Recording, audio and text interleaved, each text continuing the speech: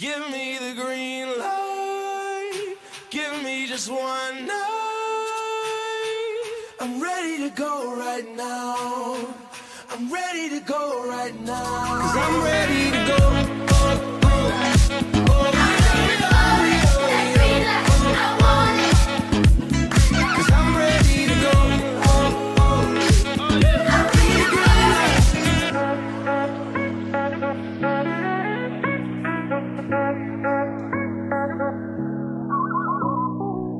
Welcome, everybody, to episode 82 of the Greenlight Podcast. POC, E-Frage, back at it. And let's jump in, man. We're jumping into the Supreme Court. A very important decision. Literally today, Supreme Court ruled unanimously in favor of college athletes on Monday. In the case of NCAA versus Alston, which was started in 2014, originally brought in 2014 by plaintiff class led by former West Virginia University running back, I believe it's Sean Alston. So really interesting, man. Obviously, a bad day for the NCAA. A good day for everything that's happening with NIL and student athletes. I don't know. I mean, I'm not super surprised. I think this is obviously good, and the winds are moving this way. I think the NCAA is in for a world of hurt, though, because this opens up a lot. I mean, first of all, I can't believe this has been in the courts for 7 years. But this opens up a lot of other players to essentially do the same thing, depending. Now, look, I'm not going to sit here and try and understand the entire legal system. There's going to be like NCAA literally already came out and they're like, yeah, we're going to appeal, like whatever. We can still make our own rules, whatever. But still, a pretty big day for all the people that are and have been fighting for players, college athletes, to be able to make money on their NIL and basically just earn more money while in college. Yeah, no, and I think the biggest thing is it's starting to, all these little things, these people are actually taking to the courts and taking to actual legal proceedings to unravel essentially the loose rules and regulations that the NCAA has tried to create and enforce. And we've talked about this even in terms of it's ironic that a college basketball podcast, I mean, I feel like we've talked so much about FBI and court rulings and laws as much as we do like what's actually happening on the court. But it's the same exact thing when we talk about the cases in terms of everything that went down with obviously all the shoe companies. And obviously the FBI really were the only ones that had the power to investigate. The NCAA doesn't even have real investigative powers. And it's kind of the same idea where their rules, their regulations, they're so loose and they are so, I think, thinly tied together that really now that there's a coordinated effort to make sure that this is fair, this is equitable, that players are being treated the right way and their rights are being protected, and is going through actual U.S. legal proceedings, that we're actually getting to hopefully some positive, some good, and some fairness out of it. Yeah, man. I think what's important here is the ruling itself.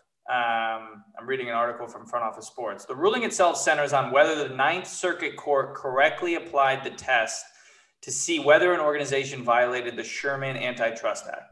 The Supreme Court affirmed that the lower court did this properly and systemically took down the NCAA's arguments one by one. I think that was super interesting. And it also, like we said, it opens the NCAA up to further other players, other former athletes to bring this, bring a case, and I think that's the scary part. Like, look, man, I actually think if we were going to bet, by 2027, 2028, let's just say 2030, the NCAA has to look like a shell of itself. Like, it just has to. No industry, no business model, no sport has gone longer without a major reform. Right? I don't know. Is that a yeah. I don't know. The NFL is always changing. They're always changing rules. They're always looking to let's add a game. Let's go play in London, right? They're always doing something. The NBA too. Yeah. They test things out. I guess MLB's been pretty stagnant, but you would know more than me. Yeah, but even then, MLB right now, they're playing extra inning game. They're playing double headers. They're changing to 7 innings, and they're playing extra inning games that a runner starting on second base because, and now that's different because you're protecting what's on happening on the court, but in a different way, it is such an old, antiquated system that's been created, and really to protect the interest of the NCAA, not to protect the interest of the actual student athletes. And it's taken a really long time to get to this point. But I think, honestly, like I think all this was probably inevitable. I think we've seen over the years, the tides have been turning. The vocal, I would say the vocal majority is definitely in players' favors, I would assume. I think maybe it's probably shifted. I don't know if you would have said that like 10 years ago. I don't know if you've said it to everyone, because I think a lot of like, oh, they're getting free education. Yeah, and just like a lot of things. I mean, you look at a lot of things in society, but you look at like gambling, marijuana, like things that like have largely shifted. And not to put that in comparison, I don't mean completely say it's an apples to apples type argument, but I think it's something where we realize like, okay, this is, if it's hurting anybody, if anyone's being hurt by this, it is the athletes. It's not the NCAA is not being hurt, but if it is what seems fair, yeah, the ones that are going to be hurt by me is the NCAA, because they're not going to be making the same money and they're not going to be able to enforce exactly how they want to operate. So it'll be interesting to see how this changes. I won't say with all these, the dynamics of every sport, not just basketball, not just football. How does this affect how an athletic department operates if the rules that the NCAA has put into place are not going to exist as we've known them historically? Yeah, I think I'll close on this, which, we don't need to get into the politics on it, but Justice Brett Kavanaugh, he wrote, one of his quotes from the actual hearing was, the NCAA's business model would be flatly illegal in almost any other industry in America. Yeah. Close quote, right? Like, we've been saying that for a long time. Again, like you mentioned, things in society, things in the world, especially things that have been so successful for so long, and college basketball has, it takes time to change. So, again, is it going to be another 5 to 10 years before the NCAA is legally forced to change? Maybe, but the NIL is fast forwarding that timeline without a doubt. Because is it only in 19 states? I thought I read that this morning. So yeah, it's not fully across the board yet. Not a ton. So 19 states have approved it, but you got to imagine that the coaches, the athletic directors, even the school presidents in the other states that haven't been approved are hearing it from their coaches, because it's going to be a competitive advantage. If all of a sudden North Carolina has it and South Carolina doesn't, whatever, that's a big deal, right? That's a big deal. So yeah, man. It's just, I think the other thing, and I just wanted to expand on, I think Kavanaugh's quote is perfect. Exactly. It's be illegal in almost any industry in America. And one of the things that the NCAA attorney, Seth Waxman, made the argument that the NCAA had a right to define its business model. He said, because fans prefer watching unpaid players, which I don't know, like, once again, maybe way back, like, also, I remember how unbelievable is. I think that argument can be debunked just by saying the 1992 Dream Team. Like, we had been unpaid, like, amateurs that were playing on the U.S. Olympic basketball team, and the 92 Dream Team, when NBA players started playing, was the greatest team ever assembled, and really, changed the sport. And that was so, one of their arguments is that fans prefer watching unpaid players. And that was their right. So Kavanaugh said, dismantle this logic, writing that all the restaurants in a region cannot come together to cut cooks' wages on the theory that customers prefer to eat food from low-paid cooks. Hospitals cannot agree to cap nurses' income in order to create a purer form of helping the sick. Price-fixing labor is price-fixing labor. Yeah, it is not clear how the NCAA can legally defend its remaining compensation rules, and the NCAA is not above the law. So I think, if anything, I don't think we're not seeing an immediate, because like we said, it's not going to be an immediate change. Like, hey, like, floodgates are open. But I think what this does, obviously, it recognizes that this is not going to go on for an eternity, and that obviously the highest court in the land and the highest a full branch of government has now come to the conclusion that this is not in line with our constitution, our policies, our laws. So it's I would say it's a step in the right direction. It's just more of they've finally been called out, not just by you, me, every Jimmy and Joe on Twitter. They've actually been called out by the Supreme Court that their business model and how they operate is wrong. Yeah. Support for the Greenlight podcast is brought to you by Manscaped, who is the best in men's below-the-waist grooming champions of the world. Manscaped offers precision-engineered tools for your family jewels. Manscaped just launched their 4th-generation trimmer, the Lawnmower 4.0. You heard that right, the 4.0.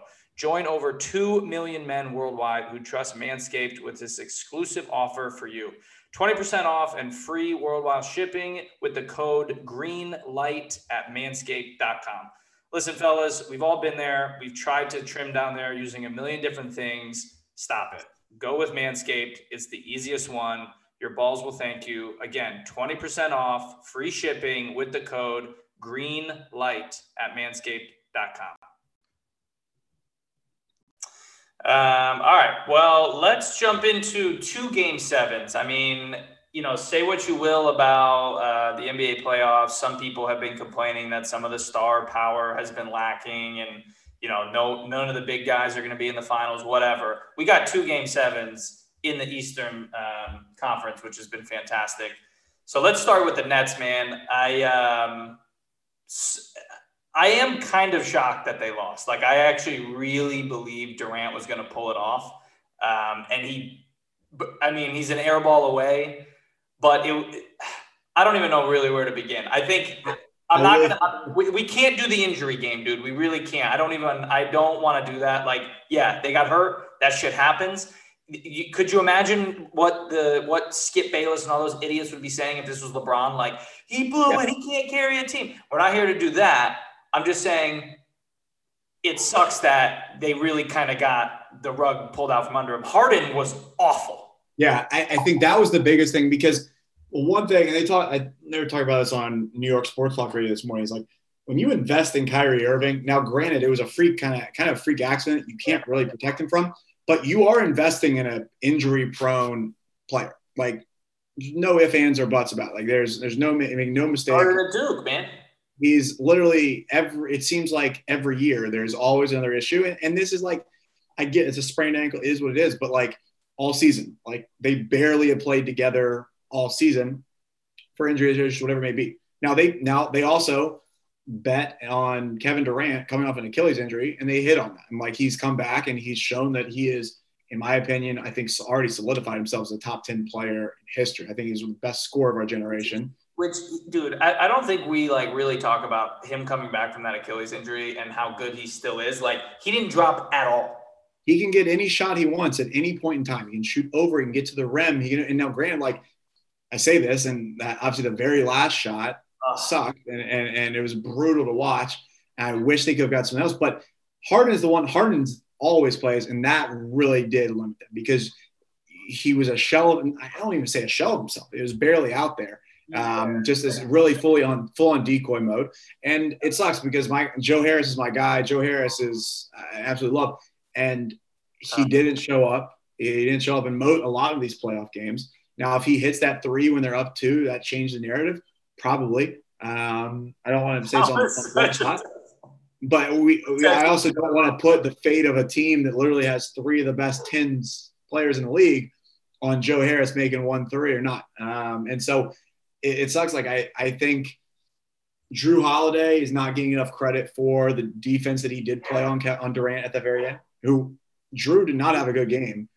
But still, I think, and JJ Redick said this all the time on his spot, like, Drew is the most versatile defender in the league. Yeah. Maybe you could say best defender, most versatile, and he doesn't get a credit for how good he is. And the funniest thing, now my wife was watching this game and just could not believe that in overtime, now there was no scoring back and forth. Milwaukee was switching everything. They were mucking it up. They're making them take tough shots. There were offensive rebounds being scraped. I'm like, that's just kind of how these games have turned into being. And it's just, you have to find a way to make plays and give Milwaukee credit because they do have a lot of length. They have a lot of versatility of different guys that can switch on different dudes and they can play different matchups. where and defensively, like they were tougher. They were able to make more plays in that quick little 5-minute span than Brooklyn was. Yeah, the two things I have is how quickly did the narrative flip? How the whole world was like going back to like game 3 and 4. Giannis is a bum. I can't believe we thought he was this good. He's not the next guy. All this stuff. And now look, like he got some help, right? I mean, 2 of the 3 best players on the other team were hurt, so he got some help. And I'm not like crowning him or anything. It's just crazy to hear that narrative really switch. So that was really interesting to see. And then why, man? They cleared out the whole side. Durant, just go to the right. Just go to the right. There was nobody there. Like listen, the first shot that he took with literally the spin to the 3-point line fadeaway is like you could give anybody that shot 100 times. They're making it 10, maybe 5 out of 100. Like, so he did it. He made it, and we know he can make it. But I can't believe he settled for it again. Like, something, man. Something really, really, really tough. Because at the end of the day, I mean, it's one where I've done a 180 on Kevin. Like, I respect him always, but I couldn't stand him. I've like embraced the fact now that he has embraced being a Twitter troll. I actually kind of love it because I love Kate, and I really wanted to see them go away. And Grant, like maybe it's, I don't want to say Milwaukee's boring. I don't want to say now, and we'll obviously get into Atlanta. Like it just doesn't have the allure that like KD now, like literally putting the team on his back, which because everyone wants to knock him for joining the Warriors and being part of a super team, even though he clearly was like the MVP of both of those finals. And they won. And like his 3 in that Golden State series against Cleveland was what propelled them forward and what got that done. I don't think he needs to lead him by himself, but this would have, I think the worst part, I guess the best way for me to sum it up is the worst part for me is that 3 that he hit or the almost 3, the 2 he's in regulation is now not going to have the same allure or anything. Like that could have been an absolutely iconic shot. And I couldn't believe he hit that. And it was so deflating to be like, well, that as great as that shot was, and as great of a performance as he's put on, and he has been, it ends just like that. Yeah, that was tough, man. That was tough to watch. I also just want to make a general point before we switch to the 76ers series with the Hawks.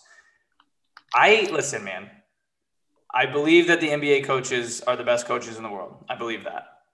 But I believe that they don't do a damn thing with under 2 minutes to go. I also believe that to be true. They didn't dude, I need to go back. I think you still have access to Synergy. I really need to go do it, and we need to just put it on as just clips on Instagram so everyone can just slide and watch. They didn't do anything. Neither team. Nothing. Absolutely nothing, dude. Like, ISO would even be giving them credit because really what they did was they inbounded the ball to Kevin Durant and everyone moved and they let him do whatever they want. Same with like Giannis or with Middleton, like maybe a ball screen. It's just like infuriating. You have all these great players, all these good concepts, all these good screening actions that you do all game, and then you just abandon it. It really doesn't make sense. And that's exactly what Kelly was saying when she was watching. She was like, this is like, she was just yelling at TV, like score, like do something. Cause it's like, you just abandon everything.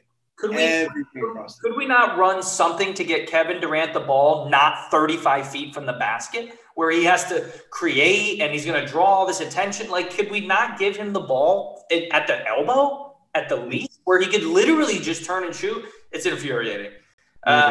Anyway, okay. So did well in terms of basketball strategy and figure out what you do.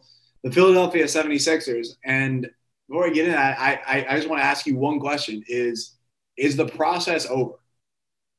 If you had a yes or no question, if you can, would you say is the process over? I'm going to say yes with a comma, and I'm going to say not for Embiid, but for Ben Simmons. They're moving Ben Simmons, bro. But this is the question. Who takes Ben Simmons and who wants a player right now that is giving up dunks on Trae Young down to one of the most – I'm sitting there and Grant, like I wasn't wasn't gambling. Like he was like, yo, I got money. It looked like he was gambling on it. Like his stats in the fourth quarter of these games are like I can't fathom. I don't understand how we've gotten to a point where a number one pick, a dubbed generational type player, is literally going like 0 for 1, 0 for 0, like taking. I think he took 3 shots in the fourth quarter of like last week. It's absolutely unbelievable.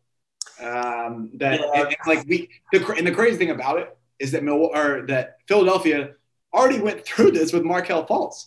I know. How and honestly, like you talk about all these guys, they've had so many picks. They took Simmons 1, they took Fultz 1. Embiid, honestly, who had probably the most red flags of anyone they've drafted, is the one they've hit on the best. They obviously, you look like, obviously hindsight's 2020. They trade away like the third to get Fultz when they could have taken Jason Tatum, which I don't even know who went after Simmons in that draft, but obviously Simmons was a clear mark pick. But the same with the Cavs. I mean, the Cavs had missed on Dion Waiters. The Cavs missed on Anthony Bennett. It's like they got lucky. They hit on Kyrie, and they hit on, and they took Andrew Wiggins that they ended up trading to get it Kevin Love. But it's kind of sad almost to watch. It's like to think of the fans, you've been through that entire process. I didn't even mean to say process there, but you've literally gone through all of this to then just get to a point where, okay, there is no way that this can continue to operate like this with Ben Simmons. Yeah, I would an old adage, man, like if they can't shoot, don't recruit. That's the same shit in NBA, dude. Like and I'll say that I would say the easiest thing to improve as a basketball player is ball handling. That's what I will say. Second to me is shooting, because it's just reps, right? Like you can't I guess you can a little, but you can't just get more athletic. Like you can't just like, yeah, you can maybe work on you can do some squats, you can build your legs, maybe get like another couple inches. You can't just like turn a non-athlete into just a full-blown like freak. That's just not how the world works. Yep.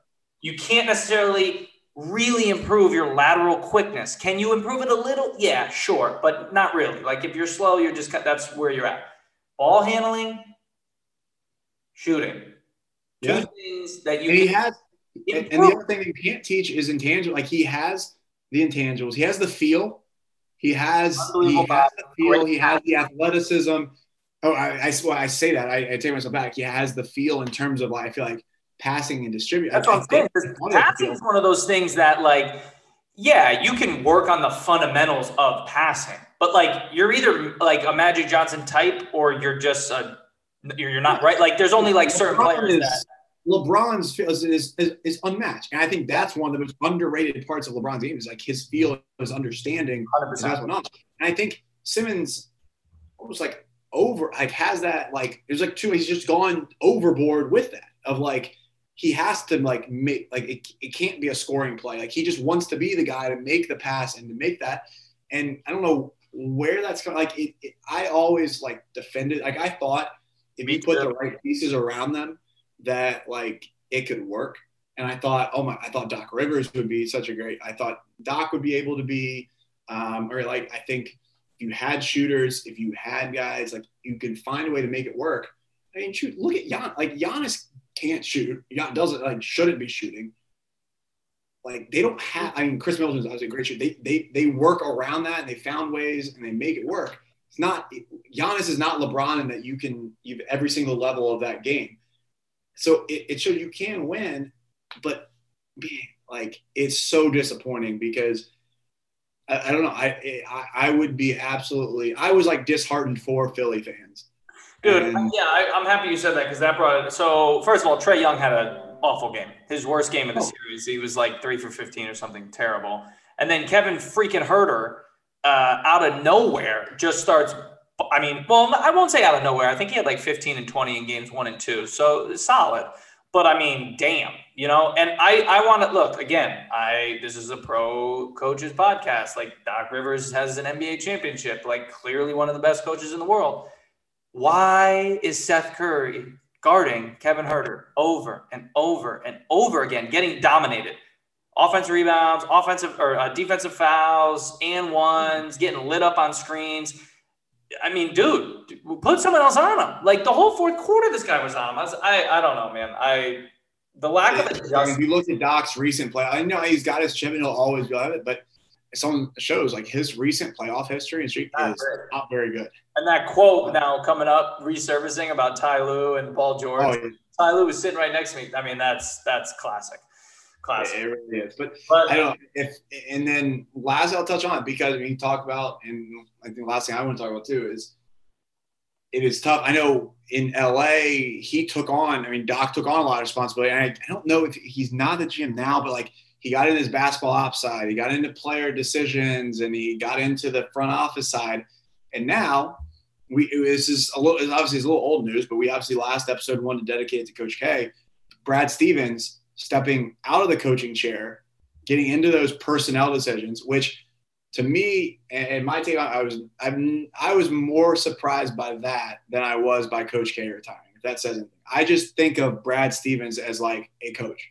Like he is a coach through and through. I don't see him as like, I mean, we're in the age of like the Lakers have like Rob Pelinka's an agent turned GM, and we have guys that are like James Jones goes immediately from playing into the GM spot. I don't think of Brad Stevens as a guy that's like, I'm going to be the salary cap expert and tinker in that. And so that was shocking to me. And I'm curious what your thoughts are when that – obviously, it was not the biggest news of the day for you, but I'm curious what your thoughts are on that and the Celtics and where they go from here too. Yeah, I did kind of feel like it was out of nowhere, though, and maybe just Danny Ainge had run its course in Boston, right? And, I mean, look, he's done a ridiculous job there, has been there – maybe 15 years now. I think he took over in like the mid 2000s. Mm-hmm. So he's done a ridiculous job. It's a very peculiar move because there was no rumblings of it. It was completely out of left field. And like you said, Brad Stevens is one of the best coaches in the world. And it wasn't like 2 years ago, he said something in a quote that kind of like started the little breadcrumb trail of like, oh shit, he may take over for Danny Ainge at some point. Or, you know, I'm getting tired of the coaching game. I may try and look to be a GM here. Nothing. There was nothing like that.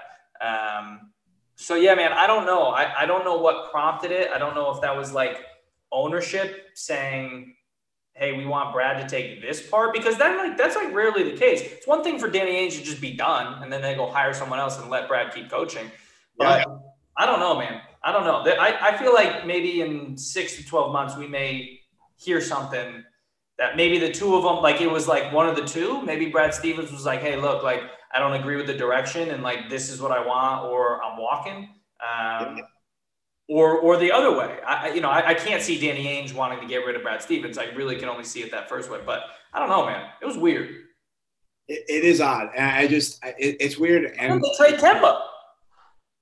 His first move immediately, very, very quickly. Kemba must have not. I mean, there was attached a first-round draft pick with his kind of like that, and I don't know if that was a Brad doesn't believe in Kemba or if that is a Kemba was just very unhappy. I don't know what exactly that amounts to, but for me, I look at this and I don't. You're obviously your core is Jaylen Brown and Jason Tatum. But if you don't have a point like Marcus Smart's not your point guard, and you look at the teams right now, the last four teams that are, I guess you can take away the Clippers don't have like an elite point guard, but the Suns, I mean, with Chris Paul, if you look at Trae Young with the Hawks, you look at Drew, I guess you can even put as in that spot. Like, I don't know what they can do to get. Without Kemba, I don't know what they can do to get them over the hump if it's just going to be a new coach and removing Kemba and then drafting someone. I don't know what the direction is, but obviously Brad Stevens is now going to be leading that charge. It'll be interesting to see who they hire. Last thing, a topic I did want to bring up, and we didn't even prep this at all, but if you saw us, one of the finalists for the Portland Trailblazers job is Becky Hammon. First time first time a female is a finalist. I don't know if there are more besides the two. I know it's been confirmed that Chauncey Billups and Becky Hammon are finalists. And they're coming back for others, which that's dope. Which would be pretty incredible when you think about the landscape of basketball. And I don't know if that would be the ideal situation. I'd want her starting with all the uncertainty, because there's probably no player with more uncertainty than Damian Lillard right now. Now, I'm not saying Damian Lillard, CJ McCollum, those guys aren't mature or wouldn't be able to handle that. But I mean, Damian Lillard is probably the next guy that you would say would be the disgruntled superstar that's like next to go. I mean, Knicks fans are literally been making Photoshops for weeks trying to get him to New York. So did want to note that. I mean, that would be pretty incredible. The other thing that I did see thrown out there that I would love is Carol Lawson, the Duke women's coach. Spent a lot of time obviously in Boston. I think that would be a pretty incredible possibility as well. I don't think they would go that route, but it's going to be interesting. One, just to play on the court in these finals. Be released that you've got these conference finals, and obviously probably the one league of all the major sports where the off season is just as interesting, if not more, than the actual regular season. So. Yeah, honestly, that probably is the only league where it is. It's just constant movement now every year. Yeah, we didn't even talk about Al Horford just returning to the Celtics. It's that trade. I don't know. I don't know if I understand that trade yet. It's the money move. I mean, they attached a first round pick to take off whatever it was, like $18 million of Kemba's contract, I guess, in the next couple of years. Yeah. Horford's still getting a ton of money. It's just they're trying to get cap space, and I don't know for who. I don't know for what. They only have one draft pick in this year's draft, and it's a second rounder now. So and Oklahoma City has every pick in the entire next decade, every other pick. It's just my favorite meme, or I keep seeing it circulating all the time. I don't know if it's a TikTok or Vine, or it's just me realizing it's me as a Thunder fan realizing that my sports fandom relies on the current sixth graders in the U.S. And I mean it pretty much is. They're just accumulating draft picks to eventually contend in probably 7 to 10 years. Yeah, it's brutal. Tough. All right, man. Well, that was good. Good stuff. Fun times. I mean, I hope that Chris Paul comes back. And honestly, what would you say? Who would be your pick? Who do you want to win, and who do you think is going to win? I honestly I don't have a want. I really do. Well, I'll say Chris Paul. Yeah. I'll say that. I want Phoenix to win. I would love to see the Suns, dude. D-Book, Suns in 4 guy. That's been amazing to follow. That would be super cool. I will say this about the remaining teams, though. There was some stat that Reddick read on his pod. Half the teams have never won a championship. The other half haven't won in 20 years. So it is going to be a pretty historic moment no matter who wins, which is actually pretty cool. I know everyone is always looking for the rivalry and they want LeBron in it, or, the Lakers or whatever. But this is actually pretty cool that we get to see some franchises that haven't done it in a while.